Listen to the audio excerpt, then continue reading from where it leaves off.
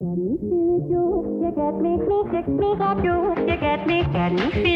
I'm Corey Nathan, and this is Talking Politics and Religion Without Killing Each Other. Your home for edifying, provocative, and fun conversations among high-profile public figures and regular folks like me. We talk about faith and politics and all kinds of topics that really matter in our culture. So if you're tired of all the screamers out there taking all the oxygen out of the room and you want to join us in taking some of that space back, you'll love talking politics and religion without killing each other. Thanks for spending some time with us. Enjoy today's show. Welcome. We are talking politics and religion without killing each other. I am your host, Corey Nathan. I am so grateful to have a place to talk about faith, politics, theology, these big ideas in our culture with all kinds of interesting, accomplished people of goodwill in good faith. Now, please remember to subscribe if you haven't already. And if you have and you're really liking this, tell somebody about it. Just tell a friend, tell a neighbor, tell your Aunt Tilly, the proverbial Aunt Tilly. And you could also leave a rating and a review. The easiest way to find us is our main site, which is www.politicsandreligion.us. That's politicsandreligion.us. Or feel free to connect with me on all the social media apps, Facebook, Instagram, Twitter. Yeah, I'm kind of still on there. LinkedIn, and the new one, post.news. You can find me at Corey S. Nathan. That's at Corey, S as in Sam, Nathan at Corey S. Nathan. All of that helps get the word out so more people can participate in the conversation like the one we're having today that I'm really, really excited about with my new friend, Dr. Roberto Che Espinosa. Dr. Roberto is a trans, queer, Latinx activist scholar, politicized theologian. Dr. Roberto is the founder of Activist Theology Project, which is emerging as Our Collective Becoming, a collaborative team passionate about a commitment to the ethics and politics of in conjunto. I'm trying to get that right. That's good. That's perfect. Thank you. Which means togetherness. The Activist Theology Project is a group of politicized theologians and healers, social change agents, and strategy-minded people in the hybrid space of the church, social change, and the academy. Dr. Roberto has spent 2 decades working on DEIB movements and initiatives focused on new concepts of being and becoming and decolonizing knowledge production. And just even in that description, I have so many questions for you. Yeah, we'll get into it. Most importantly, translating theory into action. And Dr. Roberto is a prolific podcaster and writer, most recently of his important latest book, Body Becoming, A Path to Liberation. And Dr. E is also now a renowned TED Talker. Is that the title? Like I think that I'm an official TED Talker. All right. Yeah, there's a TED Talk. So we'll be sure to put those notes in the bio. So anyway, it's great to see you. How you doing? It's good to be here. It's good to be back almost in the flesh with you. We were just together a couple weeks ago, which was a real gift for me. Certainly when we shared a meal, that was my favorite because I love having meals with people and talking religion, politics, across all different sorts of differences. So it's good to be here. Yeah, it's really cool that we get a chance to do this. And I'm really enjoying nurturing a new friendship with you. Yeah. So to start, I figured I want to share a quote with you. And I'd like to ask what this quote means to you. All that you touch, you move. All that you move moves you. The only lasting truth is movement. God is movement. Yeah, that is something my partner said to me a couple years ago, and I incorporated that into the latest book because to me, when my partner said that to me, my partner, Erin, has always said, the only constant is change. We can count on change. And I think so many of us have inherited a religio ritual or a religion and politics that is solidified in a ritual of intractability, meaning nothing moves, nothing changes. And I think the brilliance of what you just read, which is a direct quote from my partner, is that if we, there are all these different ideas out. Yeah. If we believe in any kind of source or divine being or sacred idea, it makes most sense to me that that sacred idea, not the nature of that sacred idea, but that the idea itself is one that changes. Mm. So, just to use sort of more traditional language, the nature of God or the nature of the source of being, the nature itself does not change, but the evolution of thought about that idea changes. So, for example, we have a lot happening right now around what color Jesus was. So we know Jesus wasn't white, but every statue of Jesus in every sacred building has erected a white Jesus. Now, this may be trivial to people and it may not make sense, but my point is that we are in a state of evolution of rethinking what even the texture and the color and the color palette of people during Jesus's time. And what is this? What does that signify in this moment right now, where we know that the geist of white supremacy is something that is harming all of us, white people, people of color, all of us. So, can we evolve with the time, our time? Can we evolve with this moment? And if we can, maybe the spirit is in it too. Is that what you mean? One of the really thick concepts just in the introduction is, quote, decolonizing knowledge production. Is what you're talking about part of that larger concept, larger movement, if you will? Yeah, when I think about knowledge production, I am thinking about, in philosophical categories, epistemology. Epistemology is the study of knowledge or knowing. And when I'm thinking and practicing decolonizing knowledge production, I am curious about epistemological ruptures. How can we discern and experience epistemological ruptures so that we can change and evolve and emerge and become? So epistemological ruptures, I've never heard those two words together in that way. Epistemological ruptures, meaning there are gaps in what we human beings know, or we've known these things and they've gotten blown up, or so unpack that a little bit for me. So I think there are gaps. I think both are true what you just said. Ruptures also intimates at a wound of some sort. Is that fair? Right. So a rupture, not a wounding in a sense of harm or hurt, but a rupture in the sense of an aha moment. Mm. So we have inherited knowledge production that could be harming us. Right. So how do we move, right? Like, how do we get this moving both in our bodies and in the space between us? And how can those epistemological ruptures accelerate liberation or create conditions for a shared future? Okay. So my brain is already like on the treadmill at 10 right now. Okay. Are we on an incline? Yeah, we're on an incline now too. So I maybe a good way to put our heads is to share an experience that you had, just to get some context of who you are, what this is all about.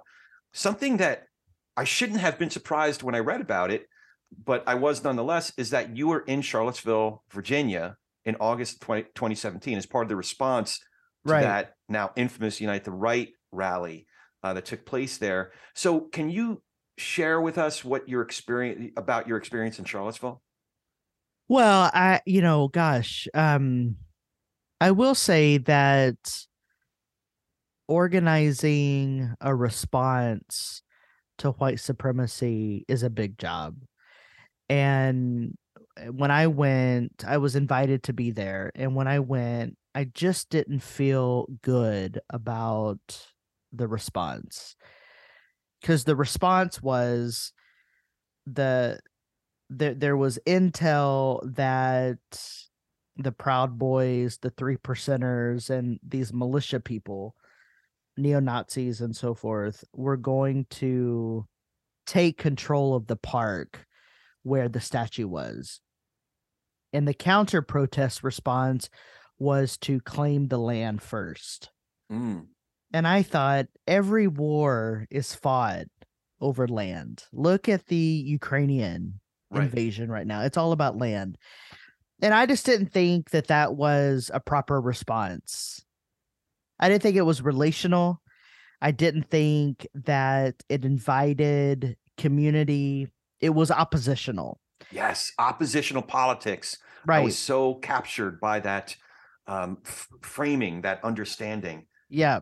So I opted to not participate in what white people did. So as a Latino, as a trans person, I decided to just hold public witness on the corners of Second and Water, because I didn't want to be, I wanted to be there, but I didn't want to participate in oppositional politics.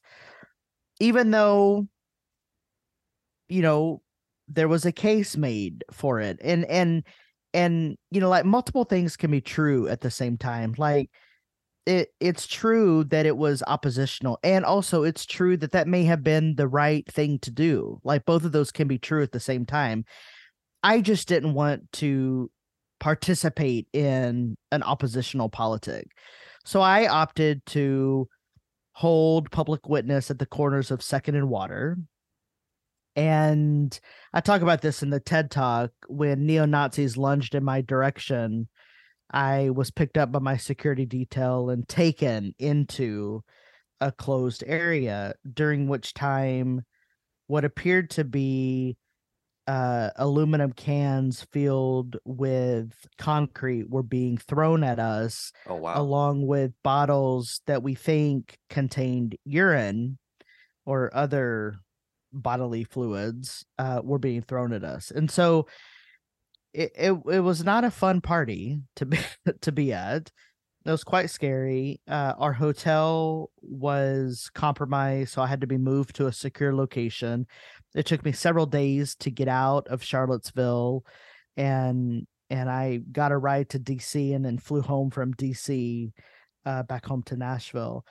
So lots of energy, lots of violence. Certainly, people, Heather Heyer was killed. Other people were injured.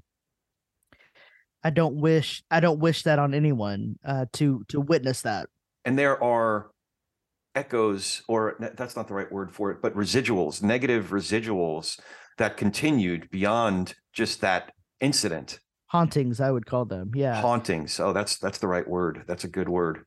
If you'd like to share examples of some of that, please do. But does that give you pause to continue in this work? Because there's a cost, and the cost isn't just, relegated to that day. Right. Does that give you pause to continue? Well, I mean, one of the consequences was I had to move because someone had my mailing address and was mailing unmarked packages to my house. And I, at the time, was living with two other Latino people. So it made me concerned for the people that I was living with. Since living in California and being involved in movement work there, I've been thinking about security. So, I just thought, gosh, I'm living in the South and I've got to think about security. Yeah, you got to think about security. And so I had to really rethink, okay, like, how do I spend my time? Where do I spend my time? How do I do this work in a way that doesn't cost me my life? I mean, it's cost me a lot of anxiety. It's taken a toll on me. And those who are close to you, those who you love. Yeah, yeah, yeah. I mean, uh last year was the year of targeted harassment against me from everybody from Sean Foyt, who is the Christian worship leader, to Matt Walsh, and then in December it was the Proud Boys who came after me. And that when the Proud Boys came after me, that really upset my wife, because what they were saying was, I want to hate crime it. And they couldn't even use a gender pronoun. They couldn't use my name. They just kept calling me an it and wanted to be violent toward me. And so it's cost a lot. I still feel like we've got to make little moves against destructiveness Yeah. in some capacity. Have you, you're an incredibly compassionate person. In the short time I've gotten to know you, you're an incredibly compassionate person. Have you gotten your head around why? Like, okay, so individuals and groups of individuals want to do harm to you, great harm to you, right? Yeah. Do you understand their thinking, like what they think that will solve? Is the potential violence the point, or do they think they're solving a problem by extinguishing you? Like I'm trying to get my head around the person who thinks that that is a justifiable course of action, you know? Well, I think the way some of this thinking goes, and some of it, so, some of it is sociopathy, which I don't entirely understand, but that's why I have psychiatrist friends and psychologist friends to help me understand it. But I mean, I think some of it is, we have been socialized to reject difference. And we have inherited an ideology of sameness or of homogeneity, and heterogeneous environments frighten us. They're anxiety producing. Just look at American religion. Why is there a consolidation of power in American religion? Well, if we create same environments, then there is power. Yeah. And imbalances of power scare people. But I believe that our differences make us better people, and that we need to steward those differences in ways to create shared futures. And that if your future doesn't include flourishing, then mine doesn't either. And so, how can we work together to steward the space between us to create a shared future? En conjunto. In conjunto. Yeah. In conjunto. That actually resonates with why our mutual friend Lisa Sharon Harper introduced us. The subject of so just to fill in some of the blanks here, Dr. E and I met. We were introduced by the wonderful Lisa Sharon Harper. Lisa recommended that I reach out to Dr. Roberto for a panel that I was putting together for an industry conference. The theme of the panel discussion was nurturing community across our differences, which is actually a response of sorts to an incident that happened at another industry conference last summer that I think actually did just the opposite, like exacerbating differences. But anyway, that's maybe for a whole other episode. My question, though, and it's one we explored in that I thought it was a great talk despite the technical difficulties. Yeah. And one of the questions that I had for you is are there people who hold beliefs and views that, due to those beliefs, would be outside of this togetherness, beyond en conjunto? Well, this was part of our conversation a couple weeks ago, right? That what are the limits of our freedom?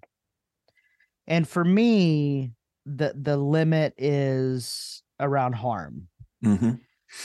And I think that we need to, all of us, we need to have a linguistic imagination. Because if we don't, we might be harming people.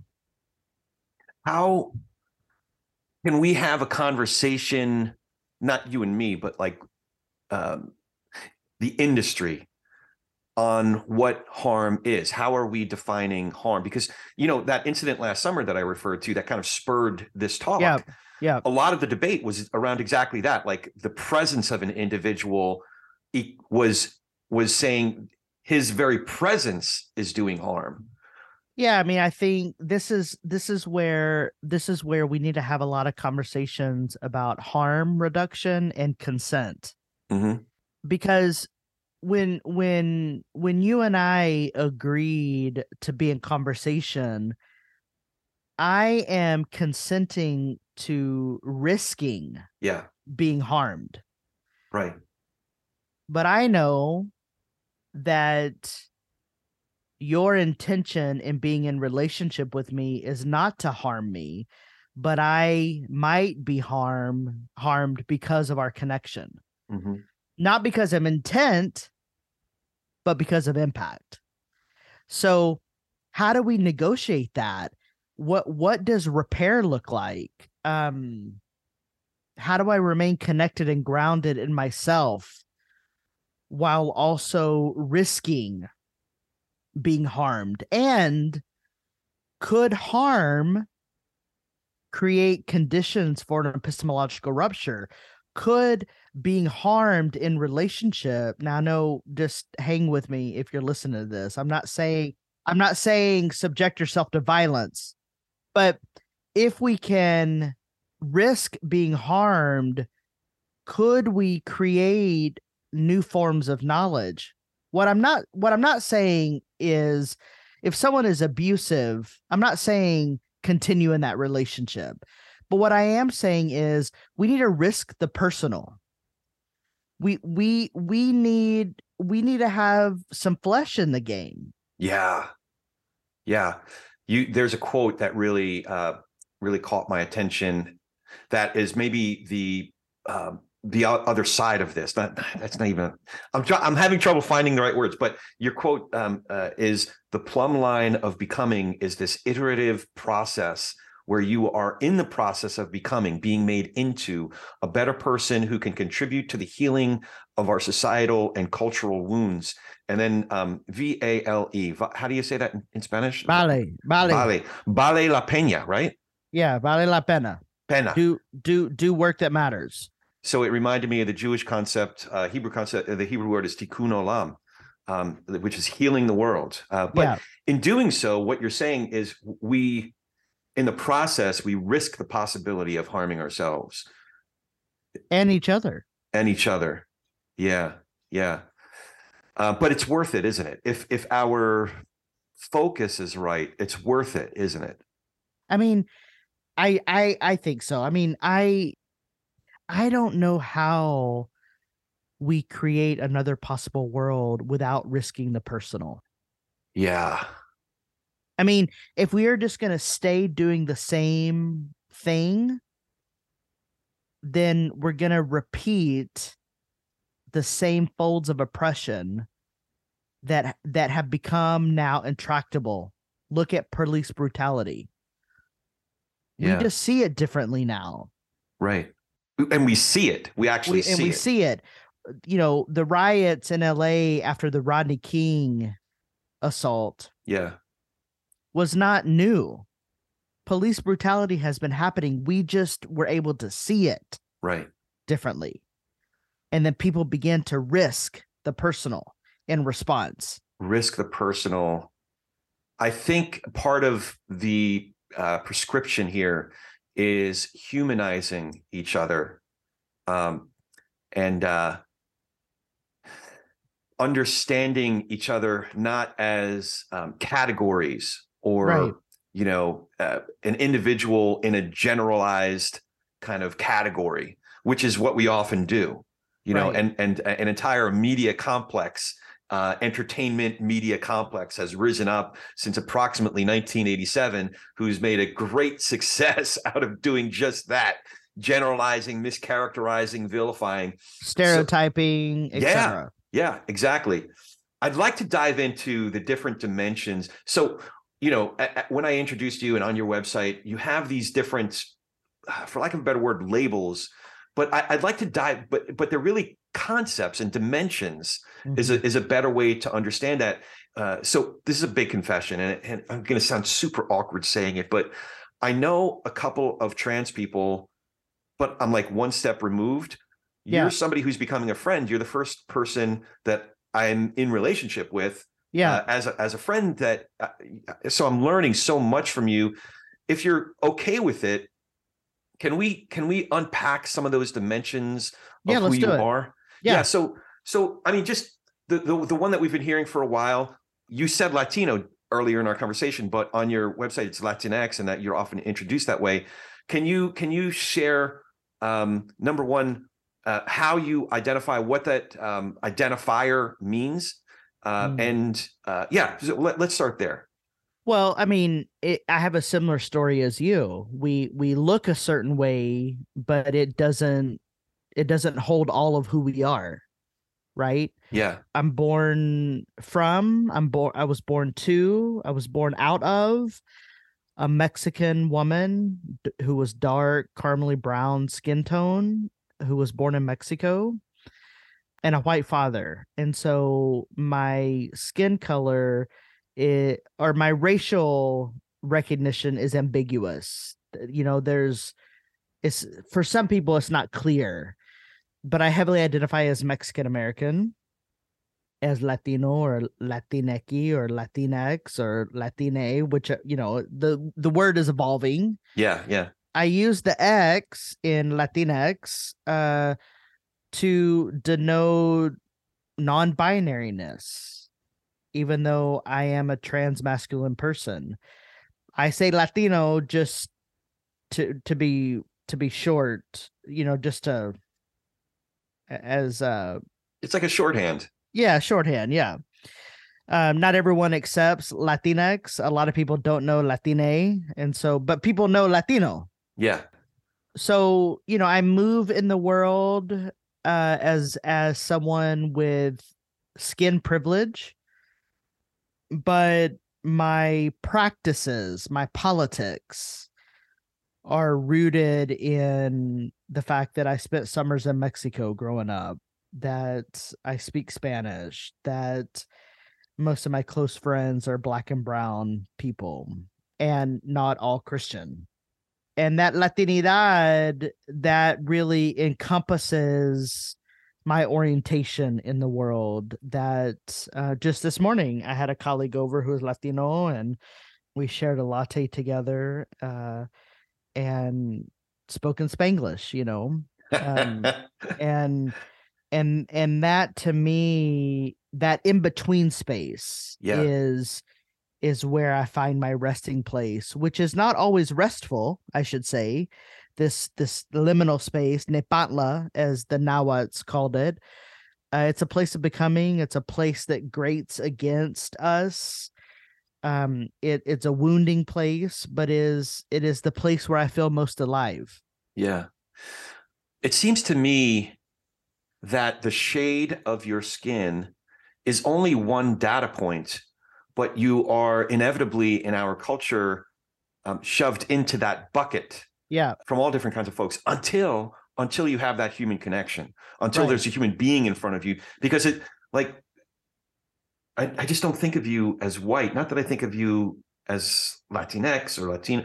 I don't know. I just think of you as Dr. E. Yeah. Because I've gotten to know the human being. Right. But I guess we're sort of forced to deal with that data point, because that's one data point, right? Yes. But even when we were having lunch, you shared with me that there was some concern from some of our panel mates that maybe the conversation wouldn't go as well as what people were hoping, right? Right. Because of stereotypes,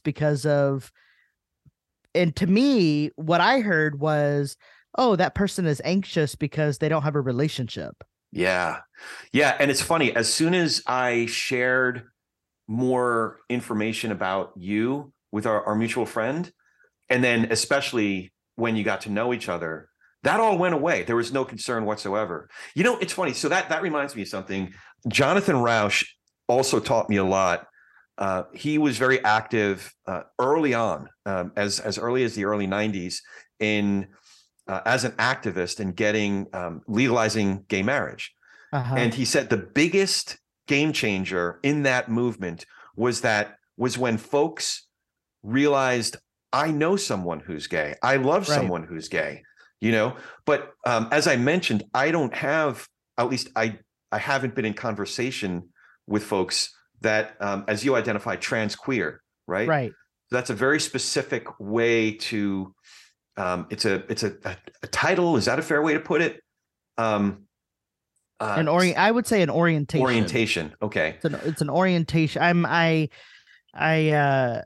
I teach this to my students at Duke, and I think, you know, they're probably tired of me saying this, but, you know, queer is not an identity. That's not how the word originated. Queer is actually a reading strategy. It's a hermeneutic. It's an orientation. So I have a queer orientation to the world, meaning I am interested in destabilizing norms so that we can have values that create liberating horizons. And that's what I mean by queer. You know, my transness is also an orientation that I'm oriented toward a becoming gender. I don't feel fixed in male or female. I still identify as non-binary, even though I lean more toward trans masculinity. And there's room for it all. Like, there's room for a lot of people. How can we create more room?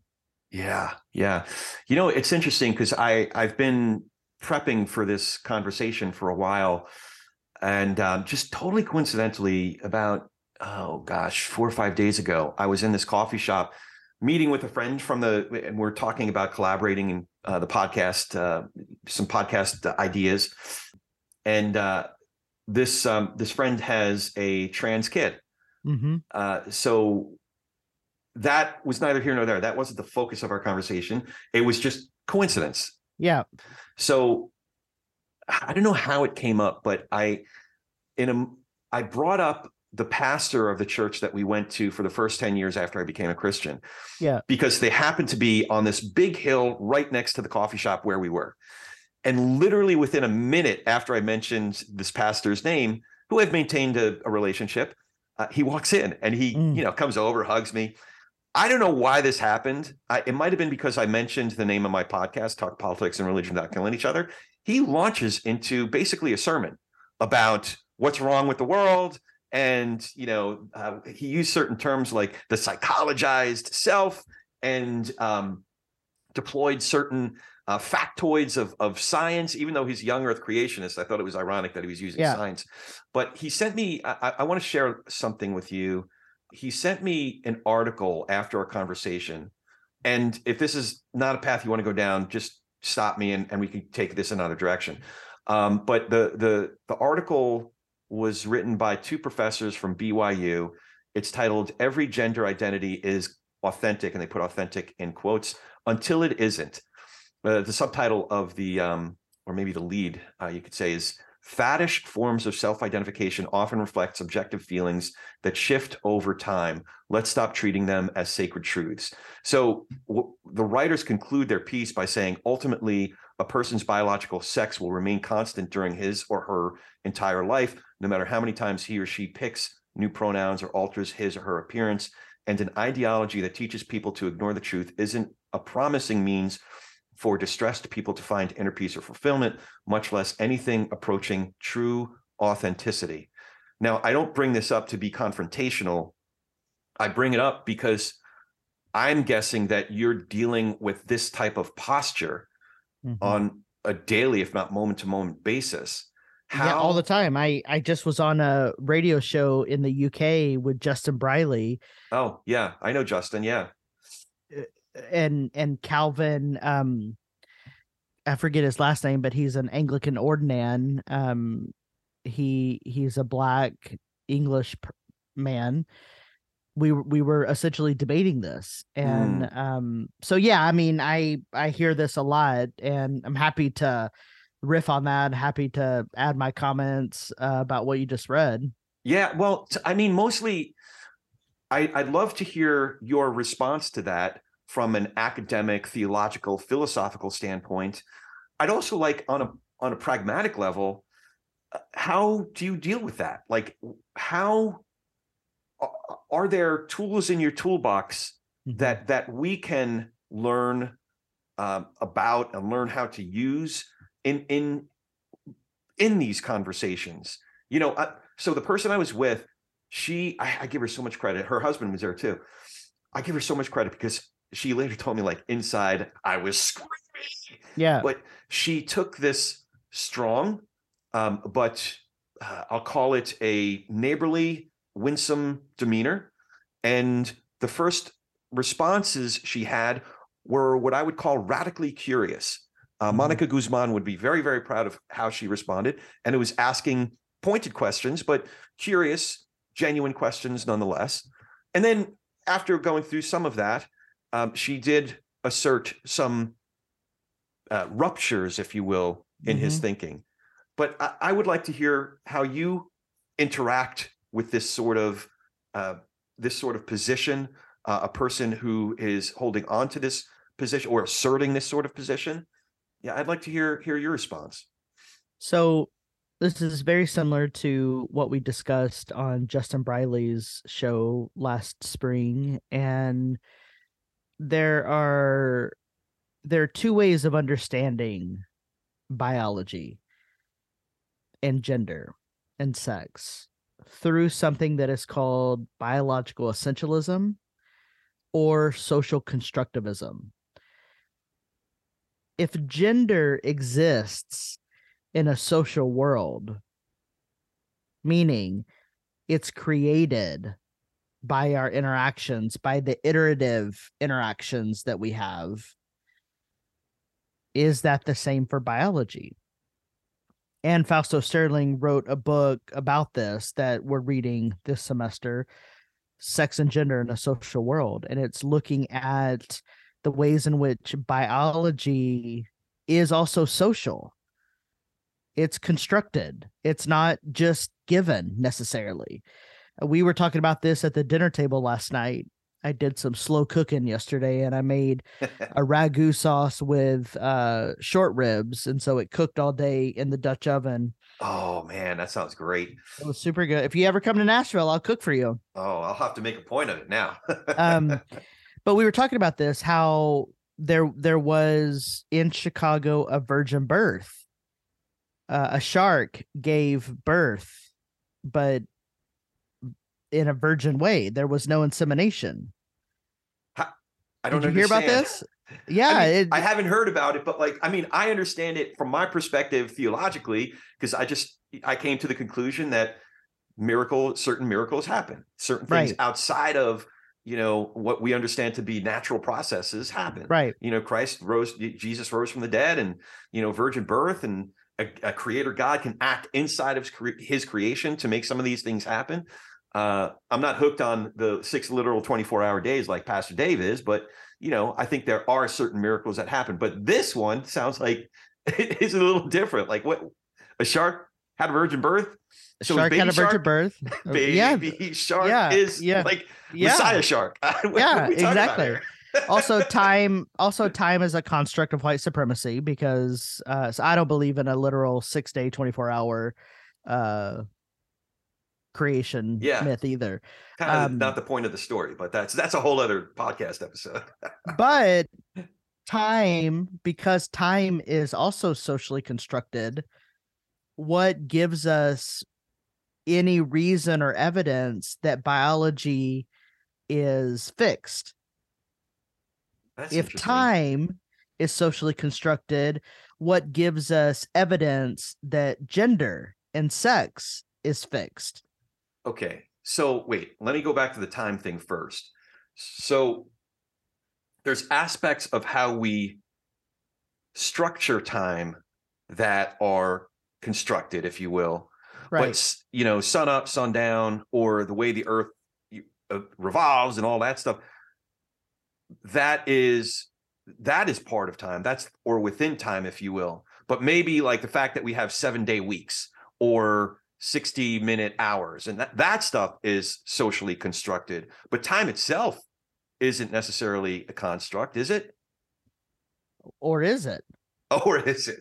I mean, I wish Einstein were here, because that, like, he'd have a blast with this. I mean, you know, I know people who do their best work at 3 a.m. Mm-hmm. Who says that you can't work at 3 a.m.? Yeah. Me and my wife have better times of the day. Like, there are certain times of day where I cannot talk to her or touch her, yeah. And I'm at my best, and actually, as I've gone through the time of my life, those times, because when I was a kid and in my 20s, I was definitely a night owl. I'm still in some ways a night owl, but for some reason I was never a morning person, but for some reason I get my best work done in the morning. That's kind of a relatively new thing over the last 5 years or so, where I get up like 5:30 every morning. And I was reading some of your stuff this morning. My brain is a little bit better soil, if you will. Yeah. So yeah, it's fertile. Yeah. So what about activist scholar, politicized theologian? Can you unpack that aspect of your person? Yeah. So I've been doing public scholarship really my entire career. I didn't know that was a thing that you could do until someone said, "Oh, you're a public scholar." I'm like, "Oh, okay." And I like to think about my work as being driven by activism, but rooted in scholarship. Or maybe it's rooted in activism and it's producing scholarship. I'm an activist scholar. I don't know, that term connotes a kind of evolution or movement or change, instead of being enshrined in an institution where, institutional life is about self-preservation. And I'm not interested so much in self-preservation as I am in ethical futures for all. Okay. But the work that you do, the academic work that you do, and the thinking that you do, the writing that you do, articulating epiphanies, if you will, epistemological ruptures. Yes, epistemological ruptures. I'm gonna start a rock band, and that's gonna be the name of it. Great. Can I be the backseat drummer? Absolutely. So the thinking that you do, the academic work that you do, serves that purpose. Yeah. Of Tikkun Olam, or what was the Ballet La Pena. Yeah. That makes sense. And politicized theologian, everybody who is a faith leader started calling themselves a public theologian. And I think it's actually a misuse of the term or the role. Public theology historically rose out of a movement, rose out of a particular context. So you think about like Howard Thurman as a public theologian, but he was rooted at BU as the dean of the chapel and stewarding ritual life. I think of Martin Luther King Jr. as a public theologian, stewarding his pastoral call in community into the world. And so I just got tired of calling myself a public theologian because everyone just started using it. Yeah. And I thought the work that I'm doing is actually politicized work. So I really feel more like a politicized theologian and a public ethicist, because my training is in both theology and ethics. And I am very concerned with values, habits, and ethics and practices. So I really feel like what I'm doing publicly is helping people be good people, good citizens. And the theology that I'm doing is a kind of politicized theological project.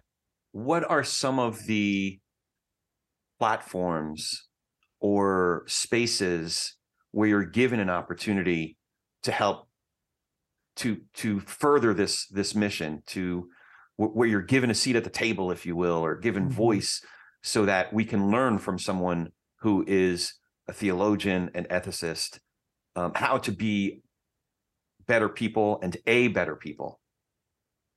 Well, I mean, certainly the publishing industry has given me a platform. I've published 2 books. They're related but very different.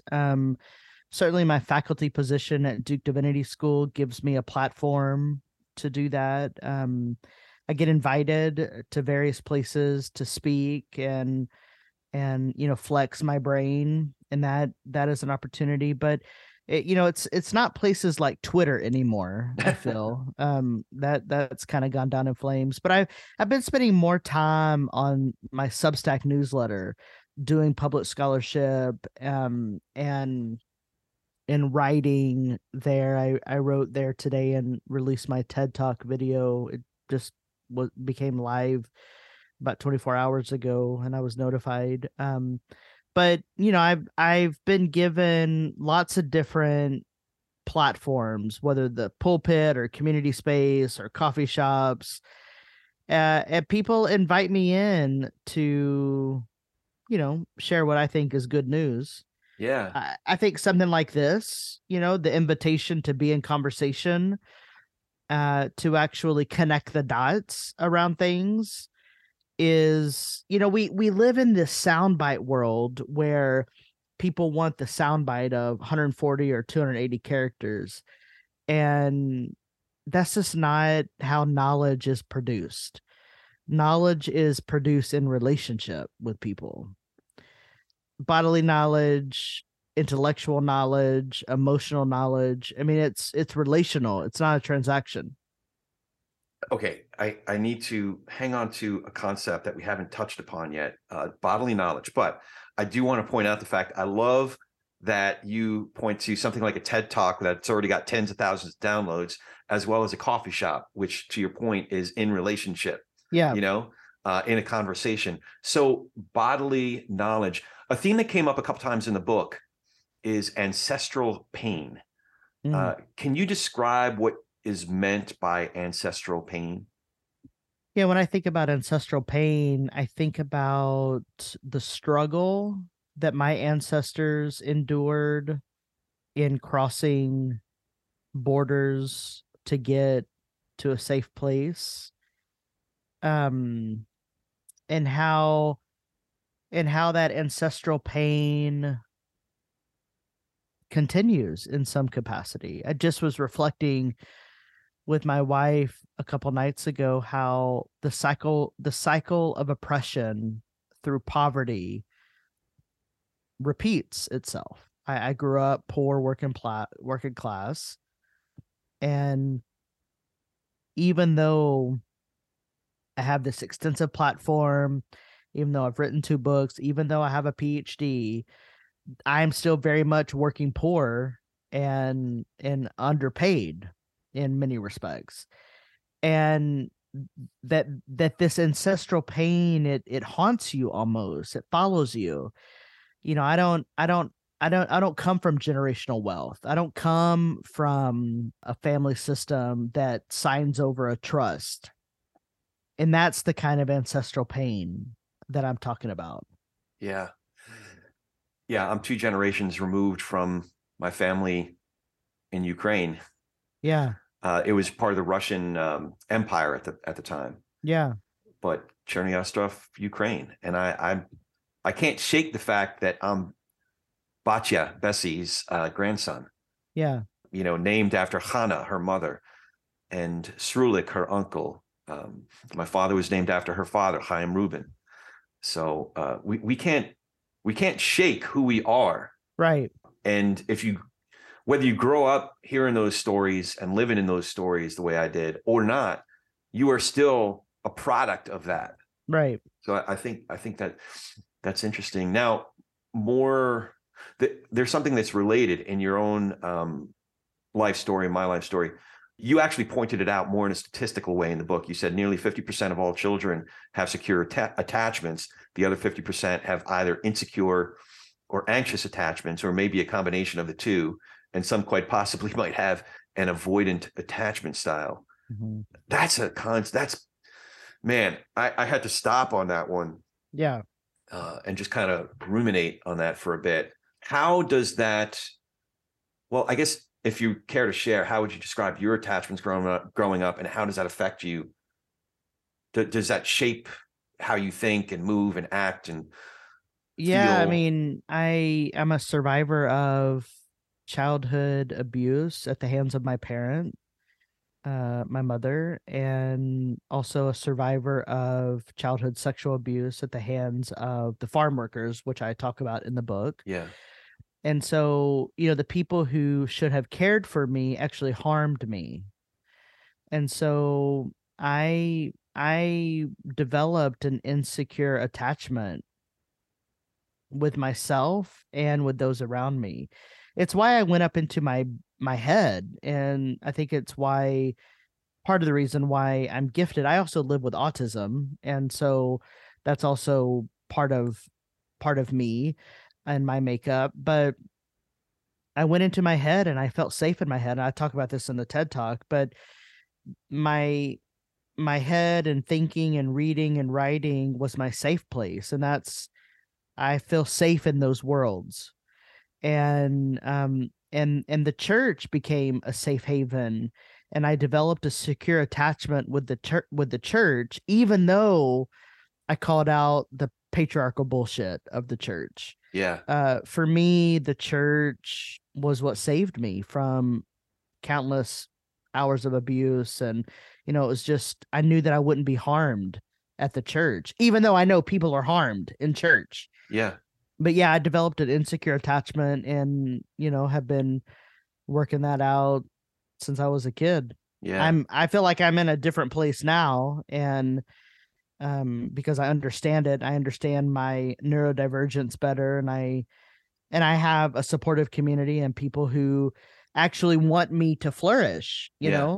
I think including you. Like you want me to flourish, I want you to flourish, and so we mutually support one another in that endeavor. When did you and how did you discover your autism diagnosis? Well, I was in Cuba with a colleague, and she said you might look into how people with autism navigate social space. I Mhm. was offended, Oh, and because I was like, I'm smart. What do you think? I don't know how to manage social space, and I'm so smart, I'm dumb, and I don't mean that as a dig on myself. But then when the pandemic happened and my routine was disrupted, I completely fell apart. oh, And so I reached out to a friend, Hillary McBride, and then I also reached out to Mike McHarg, who has autism, and I just asked for help. And then my friend Hillary sent me to a therapist here in Nashville, and she did a whole bunch of assessments, and I went, so I did the testing and I talked to her and whatnot, and she was like, your brain works differently. Yeah, you register as on the autism spectrum, and certain things make it worse. And I'm just now getting in touch with myself to a point where I can understand. So like Friday, my wife and I went out to a date and we eat at 5 o'clock. And then we went to a dance show at 8, and I loved it. I had a great time. Had It was this all male dance company. It was about religion and spirituality and finding yourself and mixed raceness, and it was amazing. And then I got home and I was nauseous oh, that's why. because I was overstimulated, Oh, even though I had a great time. And then the next day, I couldn't hardly do anything. I was so anxious. oh, wow. So I'm learning that if I am overstimulated, if I have too much time in social spaces, it manifests first as nausea and then as anxiety, or it could be anxiety and nausea. But I found out in the pandemic when my routine was disrupted. I mean, that's how I initially found out that I had autism. I had suspected it, Yeah, but people had said, no, you're too smart to have autism. that's Because there's like I am high functioning, yeah. but like one of the reasons why I wasn't very public at the conference we were just at is because I am overwhelmed in social space. I am too. I mean, Liz could probably tell you that breakfast that we got the day after. My head, I was still in not a good place. Yeah. Because I found I've always been a little bit not cool in places where there's a lot of people and a lot of noise and stuff like that. But I would just deal with it by like waiting till everybody left the movie theater before I decided to leave. I didn't want to leave in that like little herd of people. Right. But after the pandemic, I think something atrophied in my brain and the wiring of my brain, where it's like I had my first full on. I thought it was a heart attack. When we started coming back to these things, Yeah. big spaces, lots of people, big noise and stuff. Man, that's how I got to know Larry with Podfest. Is I met him for the first time at the Evolutions in LA last year. I was having I thought it was a heart attack. You're a panic attack. Yeah, that's what it was. Yeah. And it wasn't like, I don't know. It was my body responding to something. Yeah. Yeah. So yeah. I wanted to ask you too, we touched on it a little bit. The book is about becoming, and you deal with the concept of becoming. At what point in your life did you start to think through, grapple with being trans? Your again, I'm losing the right vocabulary to describe, because it's not identity but orientation. But there's a part of it that is identity. Yeah, and sure. the part of it that is orientation, right? Yeah. I mean, I think I knew at an early age that I was different. First, racially, when my mom asked me, does anyone ever make fun of the color of your skin? And that was the first time I noticed that we were a different color. You and your mom. Yeah. Yeah, yeah. And not long after that, I was like, I don't feel like a girl. I didn't want to wear skirts to Catholic school. I went to Catholic school growing up. I did things that are stereotypical for boys. I rode ATVs. I climbed trees. Though I didn't like to get dirty, so I'm a bit of a diva. But I was interested in, math and sciences. But I went to college on a music scholarship. I'm more interested in what is stereotypically male or masculine, and always have been. And so I knew something was different. In 70s and 80s, they would describe that as being a tomboy. Right. Exactly. Yeah. Exactly. So you're in the process of becoming. Another big concept that you deal with in the book is the concept of a body, but not just an individual body, the individual body and the corporate body, right? Yeah. And how those bodies interact. And that it's so dynamic how you describe it, because both of those individual and corporate bodies are in the process of becoming. Yeah. So it makes it like super dynamic, right? Yeah. I mean, we are a body. We are not just individuals. We are, individuals seem to be, well, individualism is not collapsing, but the individual is no longer connected to other individuals. And I want to make the argument we actually are. We are deeply and radically interconnected. The question is, how will we relate? Yeah. So when we go to the voter box, how will we relate? Not just with the people that we're in line with, but at the ballot box when we vote. How do we vote for ethical futures? Yeah, I like how at one point in the book you describe it even beyond just other people, like even the way that you describe taking off your shoes and feeling your feet on the earth, or your decision about where you get your veggies and stuff like that on Fridays. Yeah, it's appreciating the farm, and the interconnectivity of all that life there. Yeah, I love it. Yeah, it's like, how do we be in relationship on a planetary scale? There's a reason why we don't eat our dogs and our cats, because we become friends with them. But how do we become friends with cows and pigs and chickens if we're going to consume them? Yeah, yeah. That's a very, we see images or have been told stories of Native Americans. And that comes to mind for me, is that there's a different relationship. Like, what was that Daniel Day-Lewis movie where he plays a Native American and they kill a deer, but then they have a moment with the deer to say basically thank you. Yeah. Yeah. So I could do this forever. I like hanging out with you. So Yeah, it's good. We could keep going, but yeah. I wanted to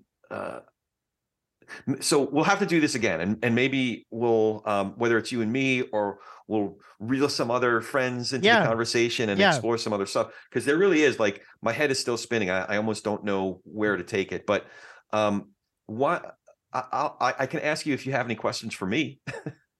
Well, I mean, what is it like for you to be in relationship with me, who is so different in some ways, and then not so different in other ways?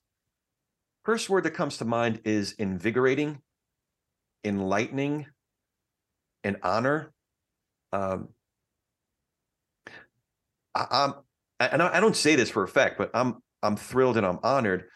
And here's why: because there's a dark side to good intentions that I've felt more over the last couple of years. I've felt versions of it and flavors of it throughout my life, but especially over the last 3 years, I've felt it much more intensely because of the shade of my skin mostly, and now the shade of my hair, and what genitalia I have and stuff like that. I felt a very sharp sense of exclusion in numerous spaces. Now, a lot of folks that are listening are, like, oh, cry me a river, because of how they might very quickly and dismissively identify me. But but in a way, it's good to have been excluded and shamed in different circumstances, because it allows me to feel that sense of gratitude when I am in conversation with you.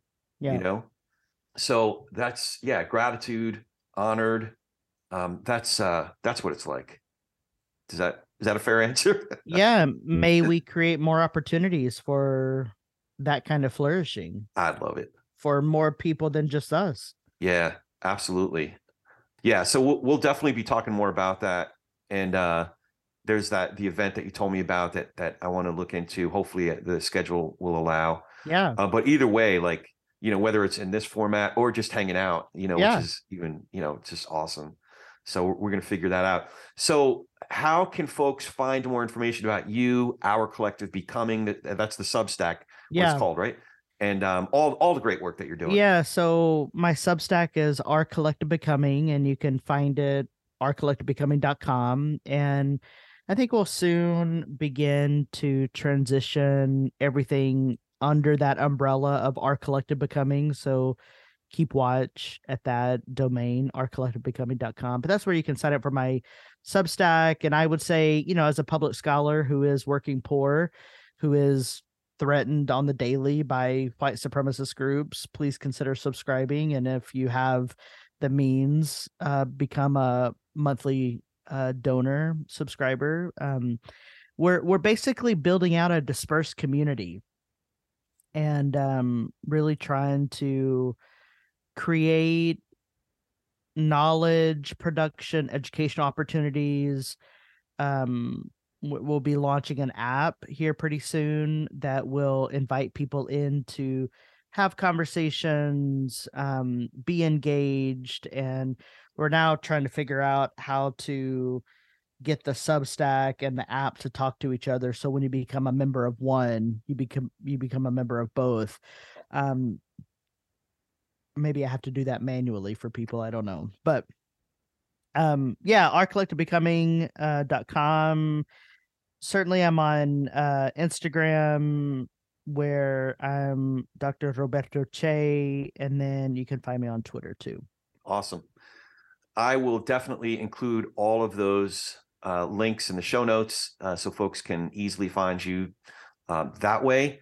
And I really love hanging out with you. This is I hope really you can cool. make it in April. I mean, if some of your listeners, I don't know when this is going to air, but if some of your listeners want to come hang out in April in North Carolina to talk about imagination and ethical futures, I would welcome that. There's limited spots available, only 30 spots, because we're wanting to have a close, intimate gathering of conversations. But I would welcome folks to sign up, you can find that information on my Substack, and hopefully, Corey, you can make it to come hang out with us. Is that going to be in Durham? It's going to be in Montreat, outside of Asheville. Okay. All right. But you could make it a trip, and you could come to our retreat, and then you could swing over to Durham and see your buddies. Yeah. Dr. Amy Laura. Yeah. She's up there. So that'd be fun to hang out with her. And there's still a few folks in that area that I just love hanging out with. So yeah, that'd be really neat. And Lisa might actually be on her training. So I'm scooping big news here. My lovely bride of 25 years just got accepted into the training program for to be a flight attendant. Oh, so wow. It's going to be a 4-week intense time. Yeah. So I'll have to find a way to constructively use my time during that month. So yeah. Well, I think being in community is a great way. Yeah, absolutely. Well, I appreciate you including me in that. And I really do hope that works out. So I'm just going to wrap it here. And folks, as always, if you dig what we're doing here, please hit that subscribe button, leave a review and comments wherever you get your podcasts, and tell a friend about us. Talking politics and religion without killing each other. We are easy to recommend as politicsandreligion.us. It's www.politicsandreligion.us. And you can find me online at Corey S. Nathan. That's Corey with an E and S as in Sam, at Corey S. Nathan. Now go talk some politics and religion with gentleness and respect, and have a great week. Thank you for joining us today. If you dig what we're doing here, it is super easy to follow us. You can go to our site, politicsandreligion.us. That's with the "and" spelled out, A-N-D. Politicsandreligion.us. And we're on all the socials, at TP and R Pod. You know, TP and R Pod for Talking Politics and Religion Pod. And here's a big way you can support us, by becoming one of our patrons. You can even become a producer or executive producer of our program and have a lot more say in who we bring on, the kinds of questions we explore, or just help us keep the lights on. But mostly, we really appreciate you giving us a listen. So for the whole team here at Talking Politics and Religion Without Killing Each Other, thanks for hanging out with us. We'll be back in a few days to do our little part in Tikkun Olam.